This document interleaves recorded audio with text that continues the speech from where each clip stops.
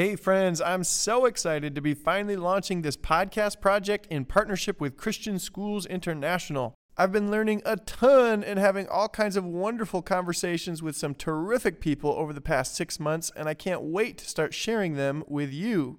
At the same time, I know there are also all kinds of other emotions in play right now as we stand on the brink of a very unusual school year.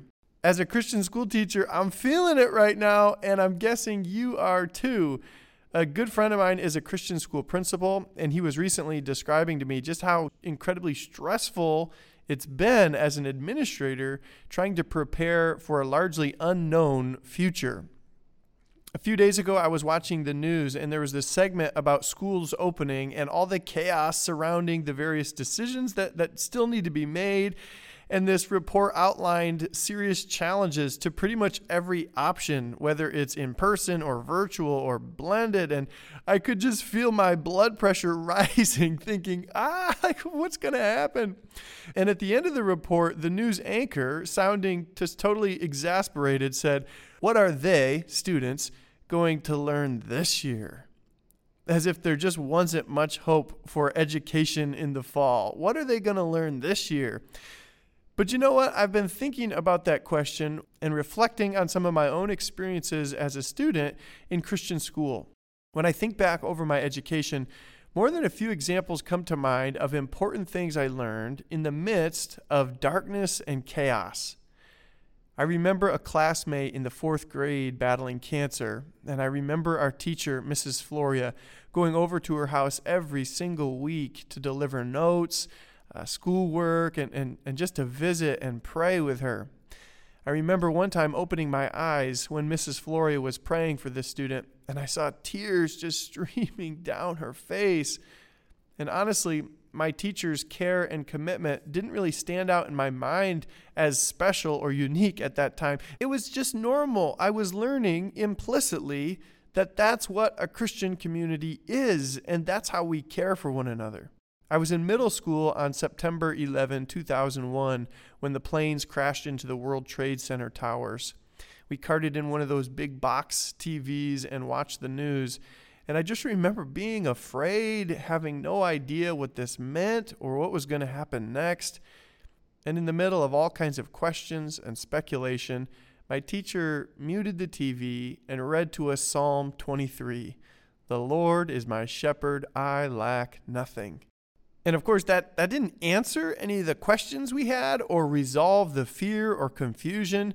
But you know what it did do? It put that moment in a larger context, in the context of a God who is present and of a shepherd king who sits on the throne and whose kingdom is bursting forth into this world like a river in the wilderness.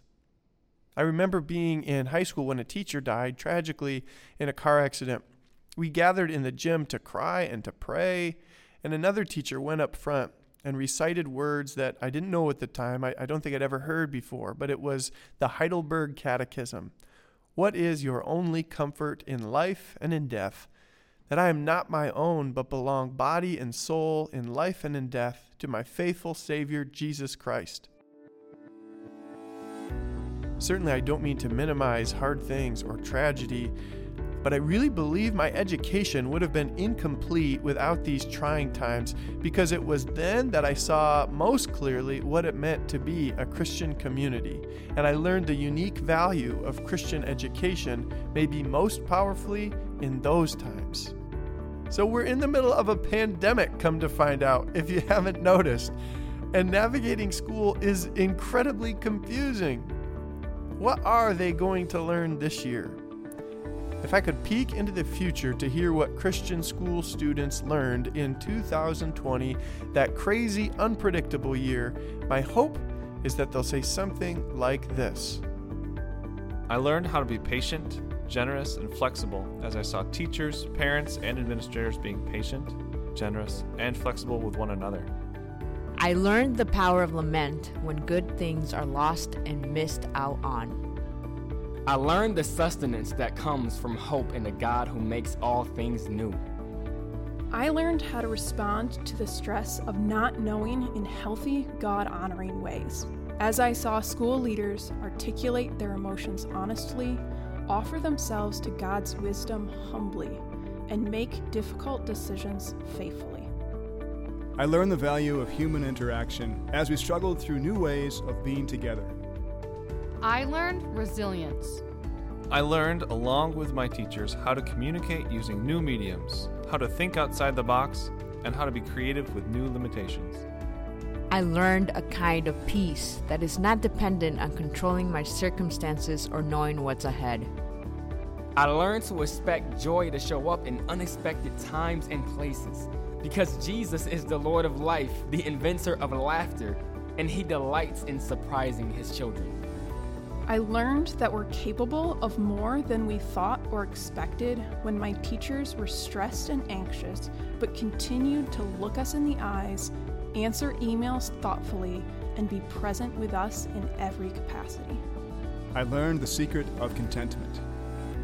I learned that the unity we have because of Jesus is greater than anything and everything else that divides us.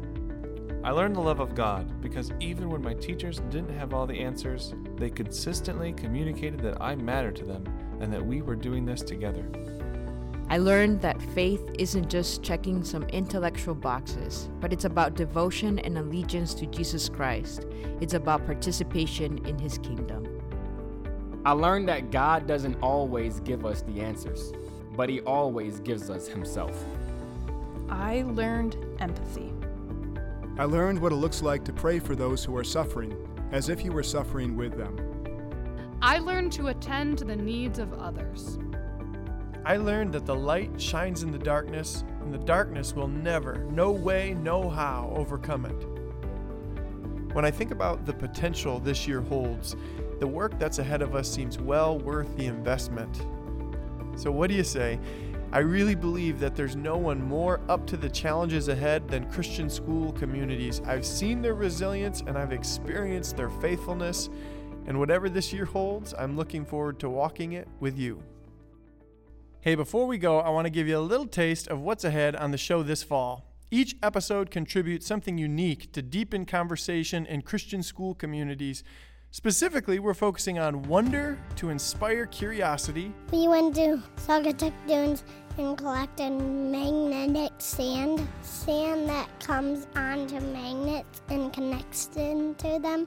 The answer to the question, what makes things funny, is actually surprisingly simple. The imagination as the back door by which the Holy Spirit works, that animates everything I do. How do you portray the sinless, perfect Son of God? It's kind of a question that you wrestle with as not just an actor, but as a Christian. It becomes even more daunting at times.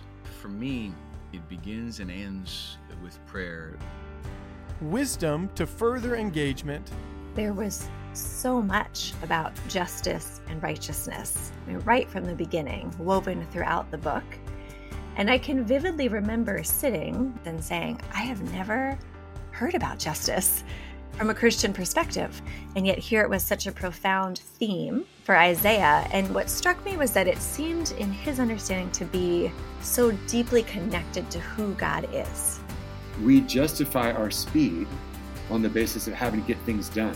And I believe the speed at which we live is sacrificing our relationships. The Bible is a profound and very beautiful book that's telling one complete story from beginning to end. The best Christian school teachers have never, ever thought it was just about communicating ideas. They are teaching the whole person. And I think the more we can become intentional about that, the richer our graduates will be and better ambassadors of the coming kingdom. And when God speaks to people about the dignity of their humanity because they're created in the image of God, it's not only good news to them, but it's good news to all of us. And worship, though that word might mean more than we first think. Nothing lights up the brain like play. A young couple who we rent out a basement apartment to said, "Oh, do you want to go sledding?" And I can tell you, before writing The Gift of Wonder, I would have said, no, this is a kid's thing. This is not for me. I mean, I'd never been sledding in my life. And so this was the most incredible experience. We actually hitched our dog to the sled. And she was as delighted as I was. It's a long time since I've had so much fun. I hope you don't have a chihuahua. You see, a wholehearted person is a person who is anchored and rooted in a sense of their deep identity in Christ. I often talk about it as the experience of oneness and worthiness in Christ. And so we're not looking to get our worthiness from some other substitute. When that student walked through the door, instead of seeing all the labels that she'd been assigned and all the issues that she carried, I honestly saw this beautiful young girl. And so it was out of the overflow of that intimacy I was developing with the Lord that I was able to say, oh my goodness, look at you, you look beautiful today.